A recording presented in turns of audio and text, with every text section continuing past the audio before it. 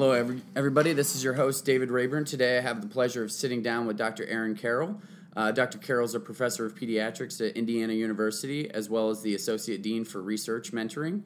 He's also the director for the Center of Health Policy and Professionalism Research, and he has a YouTube channel called the Healthcare Triage. Welcome, Dr. Carroll. Thanks for having me. All right, so today we're going to be talking about something that you have interest in, research and statistics. Okay. So we are going to kind of run through some definitions. It's only 1.5% of the board content, but I feel like it's something that's always tested, and if you just commit some things to memory, I feel like we'll be in good shape. I laugh because it's the part that I always get excited when we finally get to it, and I think everyone else just assumes they're going to miss it. But it's great. You should get it right. And it is at the bottom of the content outline, I will Yes, say. I know. It's always when I feel good when I get to that segment. All right, so I feel like a good way for us to get started is to just kind of run through the different study types, and then we can talk about which is going to be the best level of evidence for the study types. So if you don't mind, we'll start with randomized control trials. Oh, you want? Well, we should. I would say start at the bottom. Okay, it's probably easier. All right, those are the best. That's the top. So how about some case reports and case series, maybe? So when I like to think about this, the worst kind of study that you could have, or the worst kind of evidence you could have, is basically an anecdote. That's someone just telling you that they know something is true because it happened to them. A case series is basically just a collection of anecdotes. That's all it is. In other words, instead of one anecdote, you have like 3 to 5.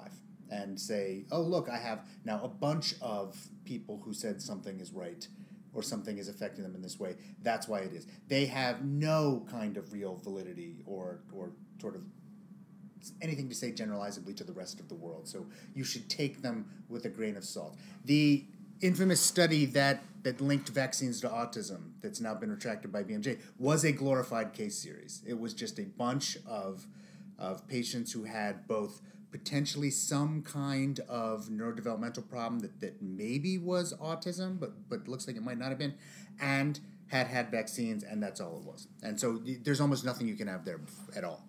I think when you go a little bit higher than that, you're probably going to get now to a case control study. I'm just looking to see if that's on your list. Or before that. Okay, so cross-sectionals. All right, cross-sectional. So cross-sectional is just above that. And that's basically if you just want to look at a group of people and see, is anything associated with something else at one point in time? You could say, is this being male more likely to be associated with the disease? You could say, is having some sort of risk factor more or less likely to be associated with some other syndrome that you have? It's just getting a group of people together, a slice or a cross-section, if you will, of society, and then trying to see what they look like together. Right above that would be probably a case control study. A case control study is where something is rare and hard to find, be it a rare disease or something like that. You get a bunch of people who have, say, a condition. They would be your cases. And then you get a bunch of people who do not have the condition. That would be controls. And then you try to see what makes the cases different than the controls. And so if we were looking for something very, very rare, that isn't common, we could at least try to get 10, 20, 30, maybe even 100 people who have the disease, try to match them up with people who don't have the disease and see if anything is different. It's better than a cross-sectional study because you're able to actually control for the number of people with the disease. If I take a cross-section of society, I won't get a bunch of rare things. But if I specifically go out and find them, then we can start to look for actual links between what is going on with the diseases and what is not. All the studies that you see that link, say, cell phone towers to cancer, or a rare rare problem with something that we eat, those are almost always case control studies. I was going to say food poisoning outbreaks are typically case controls. Yeah, because we have to find the cases. The problem with this is it's subject to what we call recall bias, which is a real problem in the sense that people remember things very differently when they get rare diseases than they do if they do not. So if I find a group of people these days with brain cancer and I say, hey, did you use your cell phone a lot? They go, oh my God, I've heard cell phones cause cancer. Yes, I used mine all the time. And if you talk to people who don't have brain cancer, like cell phones, I don't know. I don't keep track of that stuff. So there are real problems with that. But it's still better than a cross-sectional study in that you can answer some better questions. But it's still really just finding associations. Better than a case control study would be, a case control study would be a cohort study.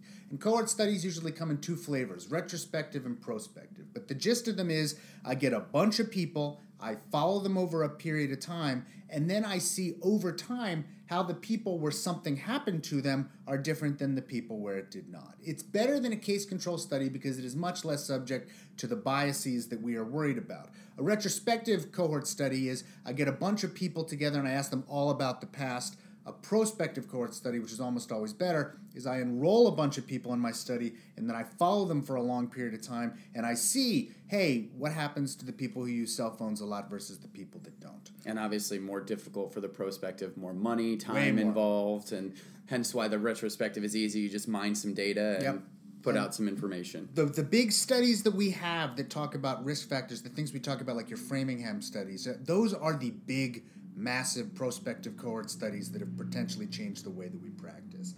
The Nurses' Health Study is this, I think it's the Nurses' Health Study, is this huge cohort study that they've been following the same group of nurses for like 30 years, and it's provided a wealth of information because it is incredibly difficult and expensive, of course, to do prospective 30-year cohort studies. Some of the big governmental studies where they try to go back to the same people year after year after year and get more data are big cohort studies. A bunch of years ago, they tried to start the National Children's Study, which is going to be this massive follow 100,000 kids for years to see what happens, and it fell apart because it was just too expensive and too unwieldy. So it's very hard to do these, but those are sort of the highest level of observational studies that we have because at least then we have reasonably good statistics and way to do things to try to figure out, are things related to each other? Are there really good correlations? Now to the McDaddy. Right. Well, I would actually say we can even get into the gradations of the McDaddy. You can't start to talk about causation until you get into to controlled trials or interventional trials. And the big breakdown is everything I've described previously is an observational study. It's where we just look. We haven't actually done anything. We've just looked at the world and said, what's going on? The break point is if we do interventional studies. Now I'm going to take groups and I'm going to do things to them to see if things change. And that's a more controlled environment, and it allows us to have greater faith that what we're doing is actually the reason that stuff is happening. Of course, if you don't blind these studies, which means that they don't know what group they're in, if you don't control for these studies to see how would not have making a difference been better than making a difference, then you still do lack the assurity that really that there's causation here, that you've got it. So, I could give a bunch of kids sugar and then say, look, the kids got more hyper, therefore that's it. But if I don't have a control group where I don't give them sugar, then I don't know that it's the sugar that really made the difference. And so what we really need to do to have the most evidence that something is causal is to create a randomized controlled trial. First, we have to give the intervention to people randomly so that we don't bias it in some way, like only give boys the sugar and not give girls the sugar. So we have to make sure that it's random. And we also have to make sure that it's controlled and that we have a good control so that we know that the intervention we made is the difference between what did or did not happen afterwards. And we have to have it to be blinded in a perfect situation so that neither the biases of the participants nor the researchers come into play in either the assignment of the intervention or how we're going to measure it. So a randomized, double-blinded, which means you blind both the participants and the researchers, controlled trial is sort of the pinnacle. That's sort of the best that we can do in terms of research. And that is when we can absolutely, or at least I should say we should be most confident in using the word cause. That if you get a question that says, can we be assured of causation, it has to be a randomized controlled trial. You can get into some funky statistics where people talk about, how to make observational trials more closer to causality using instrumental variables. I doubt that'll be on the boards. So if they ask about causality, it's going to be randomized controlled trials. How to manipulate the database. Yeah, exactly. So I guess maybe one step higher than that would be meta-analyses and systematic reviews, but that's really just pooling a bunch of stuff together to determine if all of these trials actually were doing what they were supposed to. Is that the correct understanding? It's sort of, I hesitate to say even better, like the highest, because it's sort of like a sidestep. So a systematic review is basically a review article with methods that says we're going to be very rigorous in what studies make the review and what studies do not make the review, and how we lump them together so that if you could actually replicate this, you could go to the literature, perform the same searches, find the same studies, read them, pool them, find the same answers. A meta-analysis is a systematic review with pooled statistics, where I say, I'm going to take a bunch of randomized controlled trials, pool them all together, and then run the analyses as if it was one big study, as opposed to lots of little studies. The reason that I don't necessarily say that a meta-analysis is always better is you have a problem with garbage in, garbage out. Yep. If you're grouping together randomized controlled trials that are heterogeneous, meaning they're very different, then it might not be good in doing that. And the answer that you get by pooling them might not be quote-unquote better than the answer you wouldn't. You also sometimes see meta-analyses of cohort studies. Or even case control studies, although that's not as common. But cohort studies, that's problematic, and a lot of statisticians will lose their minds and pull their hair out if they see you do that, because you have a big cohort study, you have another big cohort study. I'm not sure, they would argue you don't really gain much in trying to sort of pull it together into an even bigger cohort study, because at some point it's just so massive you're going to get statistical significance even when there is no clinical significance. And so meta-analyses still need to be looked at to see if I would say they're quote-unquote better than randomized controlled trials, but certainly they can be sort of a big collection of of homogeneous randomized controlled trials is a great thing. Lord knows, when I'm looking for research or looking to talk about a subject, a good meta-analysis is about as good as it gets. I think a quick sidestep, and you just hit on it, is the difference between statistical significance and clinical significance. Right. Because often we see something is statistically significant, but when you actually try and apply that to your clinical practice, it's not going to make a difference. No, so, statistical significance at its heart just basically means that we think there's a fairly good chance that the results we got is not by chance alone. That if we set what we call the null hypothesis to say these two things are unrelated, that if we get a certain result that we say is statistically significant, we mean it looks like that this could not have happened by chance alone if these two things were, I'm going to have to think about it again, we're unrelated. I want to make sure I say that again to make sure I get it right. So if we say that two things are not related and we find a result that where it really looks like they're related, and we run statistics on them, and we say, well, this really is unlikely to have happened if they're unrelated, we can reject the null hypothesis, which says they're unrelated. That's statistical significance. Clinical significance is the do I care? Does it matter in clinical practice? Where, we can find that, let's take a drug, for instance. A drug may make things better on a metric that we've picked and it's statistically significant, where we say, we have proved that drug A, that this drug is better than nothing in improving this symptom. Clinical significance would be like, would a patient even notice that? Are we extending their life in such a way that matters? Are we doing actual good, or is this just something where, it might matter on the paper, but it doesn't actually matter in real life? Or maybe maybe you improve life for a patient somewhere, but it's so few patients that it almost doesn't matter in the scheme of things. Which is probably a good way to get into the number needed to treat. I was going to say, This is just naturally flowing into the next things that we want to cover. So. Right. So that's the leading question is, then, well, how do you know how clinically significant a treatment is? And one of the most easy ways to show a patient of, like, will this matter to me, is a statistic we call the number needed to treat. In fact, now it's worth taking another step back, and we should really talk about the difference between a relative difference and an absolute difference, because those are actually, that I'm sure will show up on the boards. But, I can have a drug and I can put it on TV and say, this reduces your risk of death by 50%, and you'll go, that's amazing. But of course, what matters is not the 50% reduction in death, but what was my risk of death before and what is my risk of death after? Because if I have a disease which kills, 2 out of every 4 people that it affects, and then I drop it to 1 out of every 4 people, that is a 50% reduction. I went from 2 to 1. But that's monstrously huge. Absolutely. I mean, if we've saved, that's saving basically 1 out of every 4 people. That's amazing.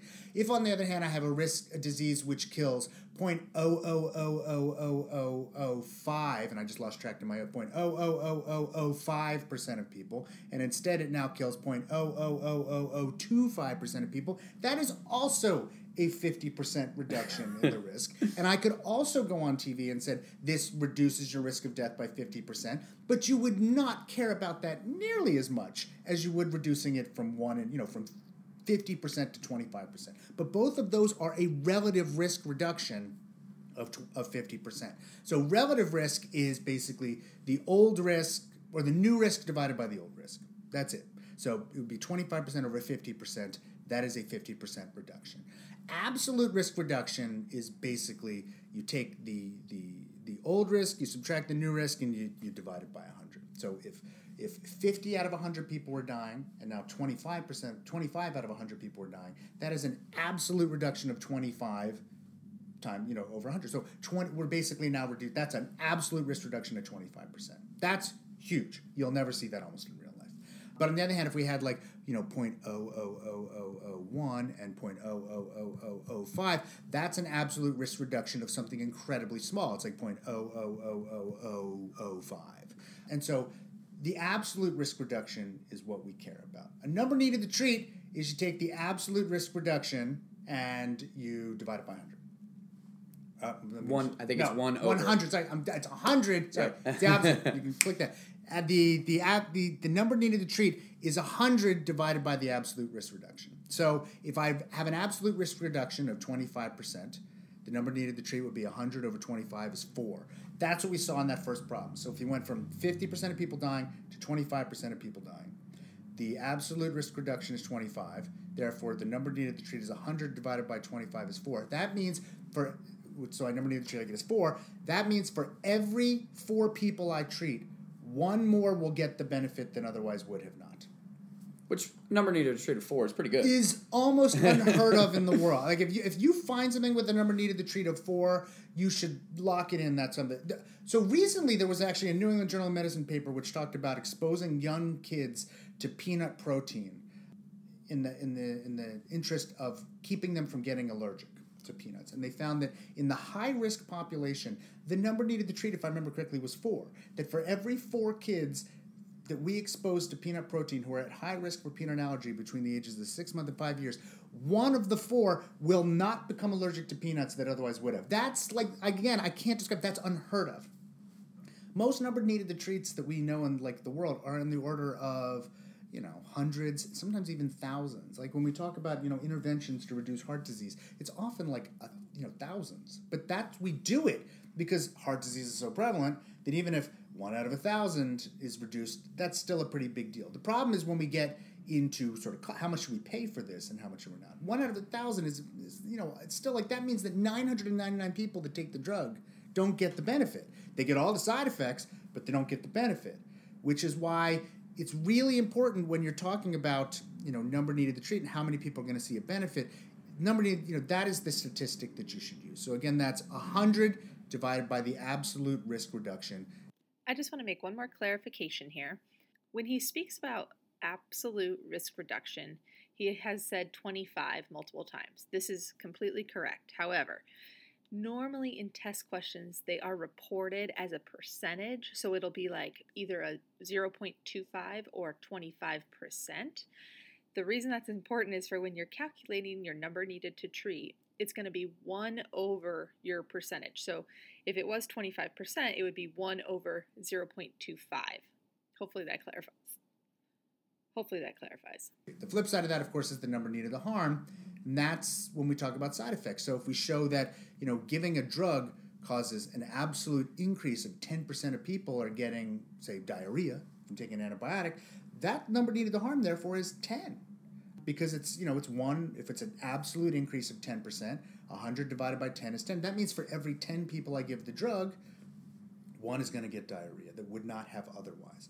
That is also important because sometimes side effects are severe. So sometimes when you look at some drugs like statins, when they talk about that you can have an absolute risk or a number needed to harm for some things like muscle pain or diabetes is even a concern. The number needed to harm is much lower than the number needed to treat, which means you're much more likely to get a harm than you are to get a benefit. And if the harm is a significant concern to you, you should think twice about doing it. But again, that's where you get into number needed to harm and number needed to treat. 100 divided by the absolute risk change, that's how you get it. Wonderful. Yeah, and there's probably one more thing that I should say about the way that you're going to analyze studies and set up studies, especially randomized controlled trials, because this will also come up on the boards. And that is what we call an intention to treat analysis. So part of the problem with human subjects research, and you don't see this as much as animals, although you can, is that they don't often do what we want them to do. We sign them to take a drug, they don't take it. We want to do a study of diets, and we find that they don't actually stick to the diet that we do. So there's two ways that you could then analyze it. One would be to be like, well, this week we told them to eat the Mediterranean diet, but they didn't eat the Mediterranean diet. So we're going to analyze them in the crap diet that they did eat and throw them in the control group. And so you wind up actually, saying, okay, we're doing a study of Mediterranean diet versus not, and we're going to just take all the people that did what we said and ate the Mediterranean diet on one side and all the people that didn't on the other side and see if it makes a difference. That's not good, because we need to know in real life, well, what actually happens if we tell people to eat a Mediterranean diet? Because that's what happens in real life. In the doctor's office, it's you tell people what to do. You don't actually force it down their gullets, the whole year. So that is not an intent to treat analysis. An intent to treat analysis would be we take all the people who were assigned to the Mediterranean diet and we keep them in the Mediterranean diet group even if they didn't eat the Mediterranean diet. And then we take all the people in the other group, and no matter what they did, because that is the intent to put them in the group we treated them in. And this is important in drug trials too, where you can't give some people the drugs and then some people get bad side effects and don't take it anymore, and so you ignore them. You need to know what happens in real life. So an intent to treat analysis means we analyze them in the groups where we put them when we did the randomization, no matter what happened afterwards. And that is sort of best practice. And these days, it's hard probably to squeak a paper by a journal without getting there, because reviewers are going to find that immediately. Tease it out. Yep.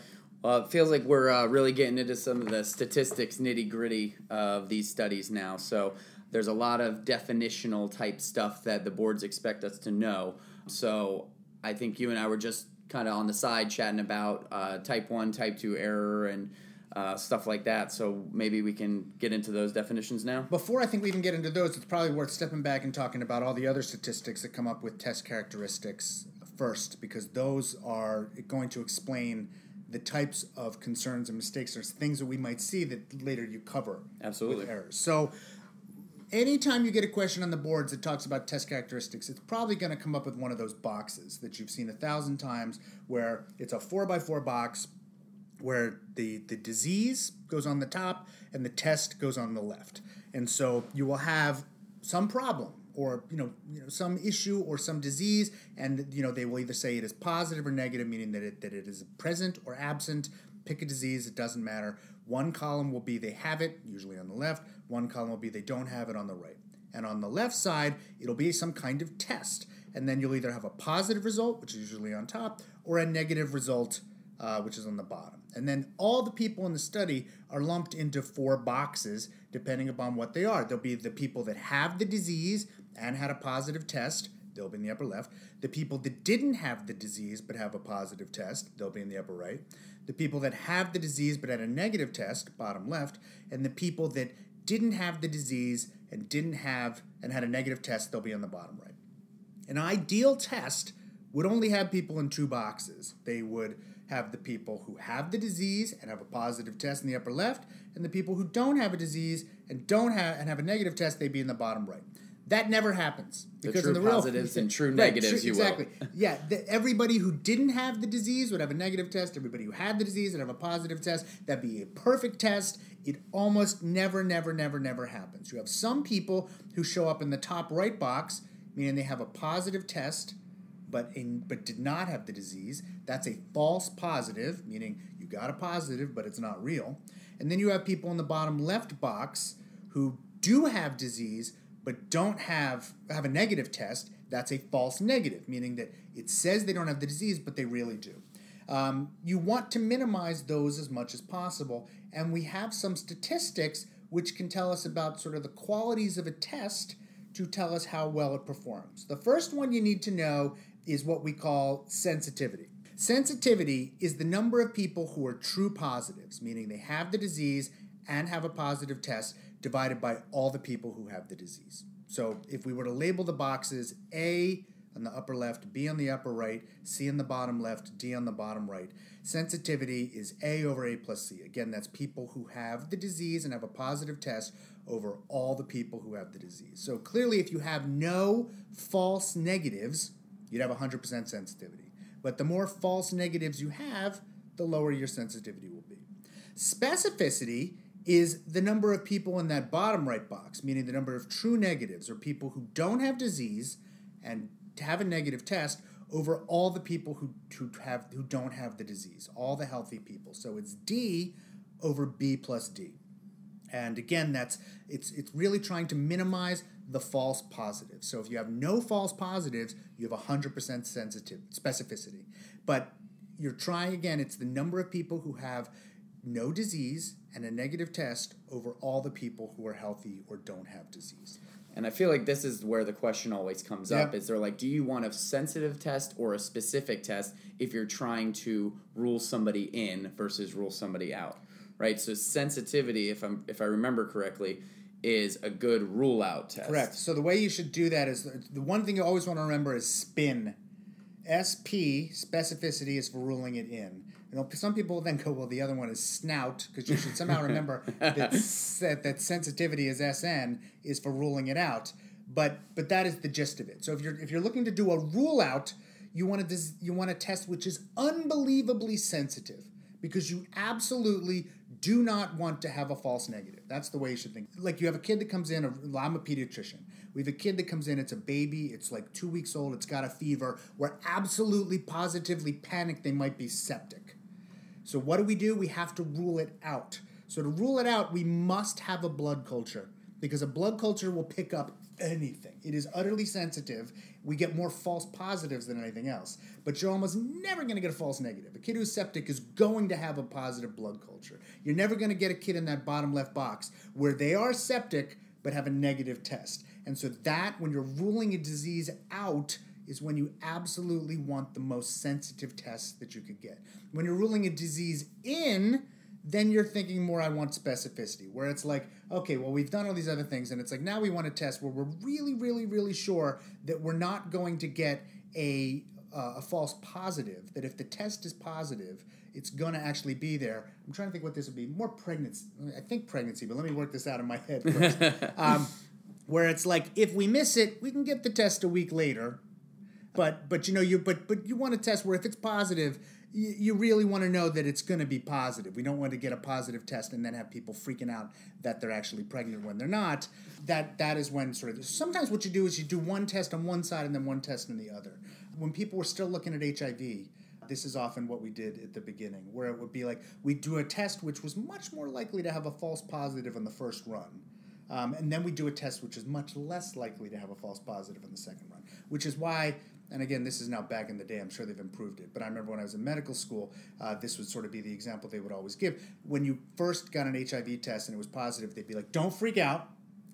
There's lots of false positives in these. We're going to do the second one, but on the first run, it's like, we don't want to miss anybody that might have it. So we really, really, really want to minimize the false negatives. But once we've got the group that have had a positive test, then we really, really want to be sure they have the disease. Then we would switch to a test which had a very low false positive rate. But in general, what you want to think for the boards, all you need to know is, for ruling out, you want a sensitive test. For ruling in, you want a specific test. So I just want to step in here and clarify a couple of things. So for a screening test to be functional, you want it to have a high sensitivity, which means there are very low number of false negatives. So when the sensitivity is high, you will basically have very few false negatives, which means you find everyone with the potential for disease. So an example of this would be screening women for cervical cancer using a pap smear. A pap smear is highly sensitive for cervical cancer. So if you screen a bunch of women for cervical cancer with a pap smear, you're going to find positives. However, when you do the confirmation test, which is a colposcopy, you find that many of these women do not have actual cervical cancer. And that is because the confirmation test, the colposcopy, is highly specific with a low number of false positives. So most screening tests, you want the initial screening test to be highly sensitive, but you want the confirmation test to be highly specific. And that way you can kind of grab everyone that might have the disease and then further characterize who actually has the disease with the confirmation test. We should actually take this a step further before we back up. If you get into the boards where they talk about likelihood ratios, sensitivity and specificity are how we calculate likelihood ratios. So if doctors were computers and they really could practice in an evidence-based manner, what you do is you could calculate a positive likelihood ratio, and if you have to do this in the boards, it's basically just sensitivity over 1 minus specificity, and you're going to have to memorize that because there's just no other way to do it. And a negative likelihood ratio is 1 minus sensitivity over the specificity. And I'm not even going to repeat those. You could just go look them up if you want to review them. But this is how you use them. If a patient walks into your office and you can set in your head a percentage chance that you think they have a disease, we call that the pre-test probability.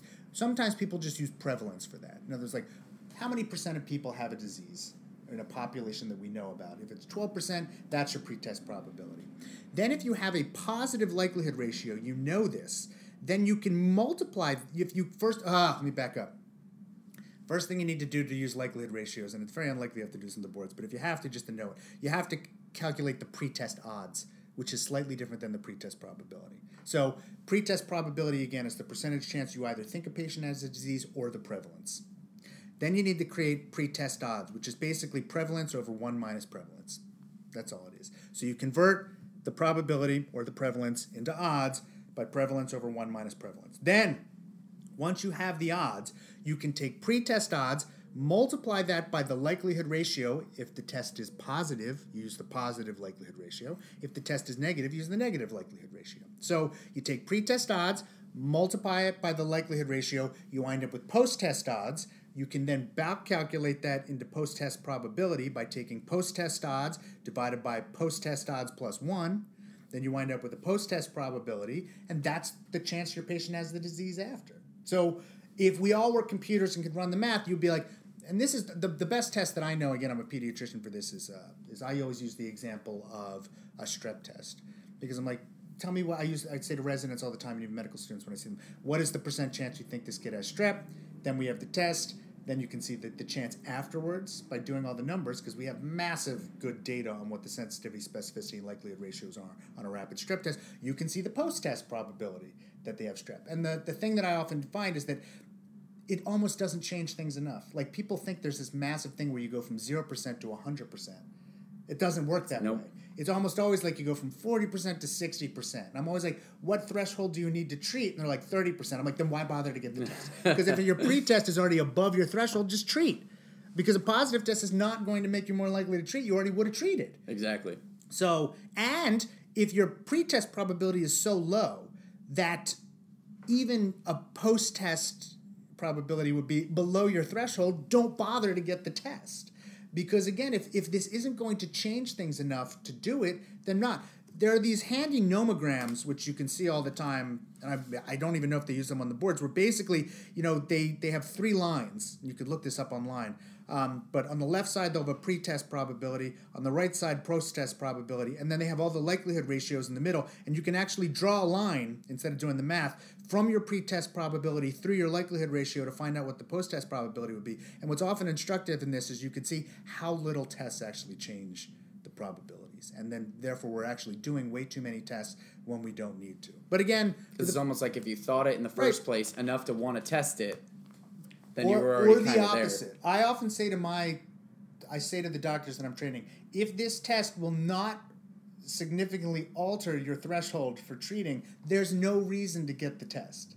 There is none. Nope, you're Just right. do what you thought to begin. And it's surprising how often this is. This is often when we wind up to where people get tests and be like, I don't know what to do with that. Yes, because again, like, if a negative test is not going to affect your post-test probability, and the vast majority of tests are negative, then don't bother.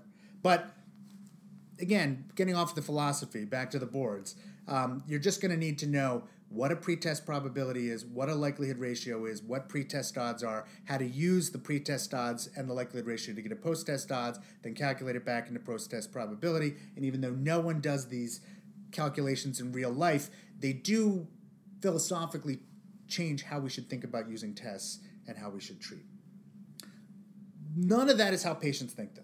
None. Patients do not think in terms of, if I have a disease, whether the test will be positive or not. What they think about is, if I have a positive test, does that mean I'm sick or not? And so patients care about what we call positive predictive value and negative predictive value. And because we care for patients, doctors care about that too. So if we went back to our box with A, B, C, D, you'll remember that sensitivity and specificity look at the columns. Positive and negative predictive value look at the rows. So positive predictive value is A, meaning again that I have the disease and I have a positive test, over A plus B, or all the people with a positive test. So it's focused on the test, not on the disease. Of all the people who had a positive test, how many of them had actually had the disease? So this is the thinking of, like, if I have a positive result, how likely is it that I actually have the disease? And so you want to minimize in this to get the best positive predictive value. You want to minimize the number of false positives. And so again, it's the idea that if I have a positive test, do I really have cancer? That kind of thing. Negative predictive value is, if my test is negative, how likely is it that I don't have the disease, that I'm healthy? So this is about minimizing, again, false negatives. I want to know that if I have a negative test, I'm really in the clear. And so negative predictive value is D, or that box which talks about healthy people who have a negative test, over all the people who had a negative test, or C plus D. So it's D over C plus D. It's the idea that if I have a negative test, how short am I that I'm healthy? And we'd like it to be 100%. It almost never is, just because, of course, there's some. The problem with positive predictive value and negative predictive value is that they are very reliant on the prevalence of the disease in the population we did the study. If I take a population of people where 50% of people have the disease, and I make my test a coin flip, it could have the same positive predictive value and negative predictive value as it would look much, much, much better than it really is. We know that the positive predictive value of a coin flip is 0. But if I take a thing where the disease is 50-50 and the test is 50-50, then my positive and negative predictive values will look like they're 50%. You could probably add in the numbers here and think about it, because, again, it's just plugging the same number into all 4 boxes. And so your positive predictive value is 50, your negative predictive value is 50. We know the coin is useless. But if the disease is prevalent, then the positive predictive value and the negative predictive value can look much, much better than they really are. If, on the other hand, I have a perfectly healthy population, then it also can look very different with respect to the coin flip. If again, the coin flip we know is 0, but a positive predictive value and negative predictive value would look very different in that population. So when you use a positive predictive value and a negative predictive value from a study that you've read, you have to be really careful to make sure that the population that they did the study in looks just like the population that you were using. If they did the study in a population that was very high in prevalence of HIV, for instance, if they then to go to an area where it's very low and to use the same test characteristics and talk about positive predictive value and negative predictive value will be a huge mistake. Sensitivity and specificity are much more isolated from prevalence, which is why we favor them, which is why they're used in the likelihood ratios, which is why they make sense. That's what we should do. That's why you can have even different pre-test and post-test probabilities. We expect that. We don't have to have the same prevalence. That's why we use those mostly. Unfortunately, again, what patients care about and what doctors talk about most is positive and negative predictive values. But those, again, you can't stress this enough, and this could show up on the boards, are very reliant on prevalence. You must make sure that your population that you're applying them to is the same where they were derived. I feel like that's always a question, is they ask what affects positive and negative predictive values. So I think that's definitely worth rewind, listen to that again. The box that Dr. Carroll's been describing is very easy to just write down on a sheet of paper as soon as you sit down for your test, and then you can forget about the statistical calculations because your brain is on the paper already. Yeah. So if you draw out the boxes, sensitivity and specificity down the columns, positive predictive value and negative predictive value in the rows, you can move on. So now that we've got a good sense of what those are, and we understand what a false positive is and a true positive, we can take that knowledge and actually go back to statistics and analysis and talk about, the difference between type 1 and type 2 error, which almost always show up on the boards. So there are generally two types of errors that go into calculations. The first is type 1 error. Type 1 error is the chance that the significant result that we found is actually incorrect. It's the chance that we reject the null hypothesis when the null hypothesis is actually correct. It's the same as a false positive finding. It's, in other words, we got something that's significant, but it really shouldn't be. That's a false positive. That's type 1 error. Most people set type 1 error as 0.05 or 5%. That's where you get the p-value is less than 0.05. All you need to really know is that the lower the type 1 error rate that's acceptable, the larger your sample size needs to be. So the lower you want type 1 error to be, the bigger sample size you need. The other thing that we care about in these tests and when we do statistics is type 2 error. That's the chance that a negative result, which will be a confirmation of the null hypothesis, is wrong. It's the chance of finding a false negative where, like, you've said, we didn't find that there's a significant result when it actually exists. Most health studies that you read usually set type 2 error at 80%, although some will go higher and some will go lower. That means that you'd be 80% sure that if you get a negative result, you should believe it. The only other thing you really need to know, I think, when you talk about studies and p-values and things like that as well, is the difference between a one-sided and a two-sided p-value. This could, I guess, come up on boards, where basically it's the idea, like we said, like there's only a chance that things could get better. In other words, we're only looking whether diet A made people lose more weight than diet B. That's one-sided. If basically, though, we said, well, we'll check if they could lose more weight or lose less weight, that's a two-sided check. In other words, we consider the idea that it could go both ways as opposed to one way.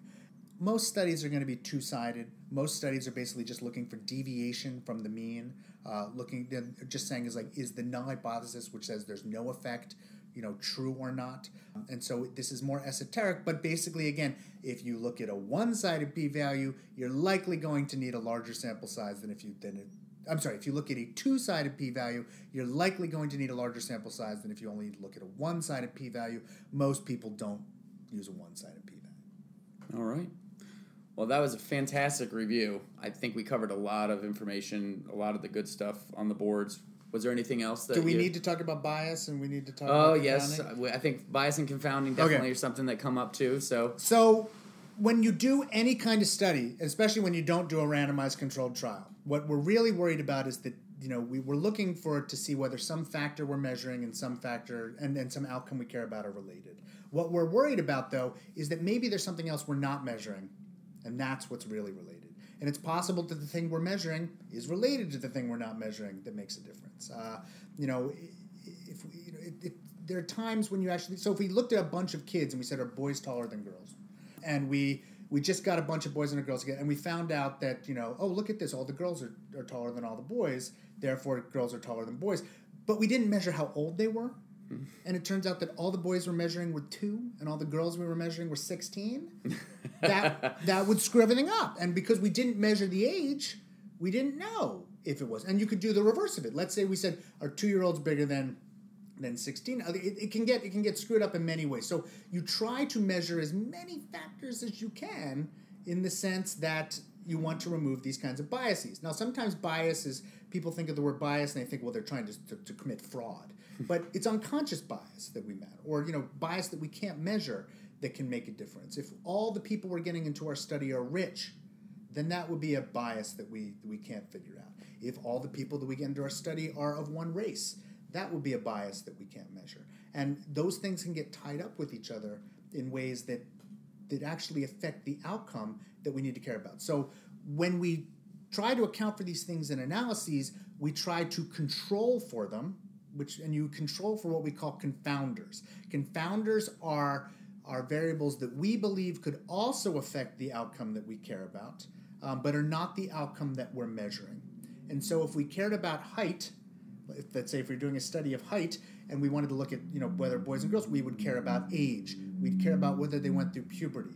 We'd care about what their nutritional status was. We might care about their race. We might care about how tall their parents were. There's lots of other factors that I just mentioned which also could affect height besides sex. And we want to make sure that we account for all of these confounders.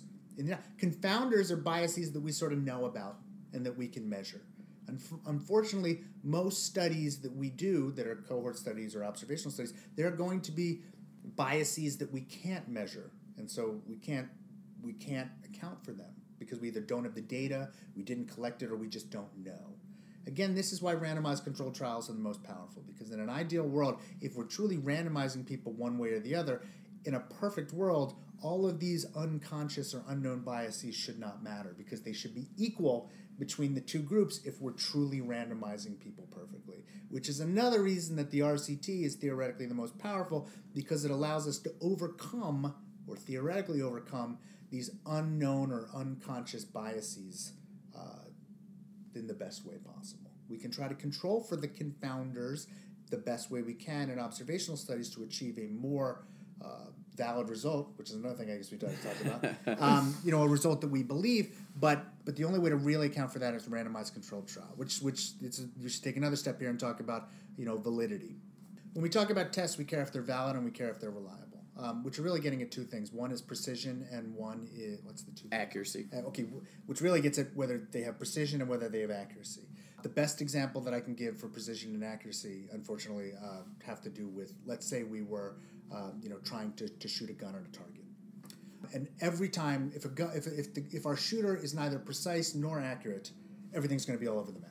We're never going to hit the bullseye. We're just going to be, or sometimes we'll hit the bullseye, but it'll be random. Mm-hmm. It's all over the place. If someone is accurate but not precise, then they will actually have a bunch of clustered shots all around the target, where if you average them all out, you'd get to the center, or what we want, but they would be sort of spread out. If you are precise, they're clustered together really great. But if you're precise but not accurate, you'd have a bunch of really tightly collected gunshots, but they'd all be off-center. If you're precise and accurate, they're all tightly together, they're all right on the target. The best test is precise and accurate. Sometimes you just can't get precision. If I'm running a race, or if I'm clocking people running a race, but my watch only has a second hand, I can only get to the nearest second. And as we've seen, you watch the Olympics, people can be super close. That's reasonably, accurate, but it's not very precise. I can't nail it down. On the other hand, I could get much more precision if I have a laser and I can get to the 100th of a second. That's much more precise. They're both reasonably accurate, but one is much more precise than the other. You can imagine if something's not accurate, it's just all over the map. It's just right. You don't know if you're getting it right. A test is reliable when it gives us the same result again and again and again and again and again. A test is valid when it's giving us the result that we believe is to be true. When you hear reliable, you just know that it's going to work. You know that you're going to get the same result theoretically. When a test is valid, it's going to be good. You're going to get the word. When it is precise, it's going to be tightly centered around the same, that if you run the same test again and again, you're going to get the same kind of answer. If it is accurate, you're going to theoretically get the right answer. You want it to be accurate and precise, but if it's accurate and not precise, you might need to do the test a bunch of times and then average them to get the best one that you're going to get. Perfect. All right. Well, again, that was a fantastic review. We really appreciate you taking time to sit down with us today. Happy to do it. Thanks, Dr. Carroll. Sure.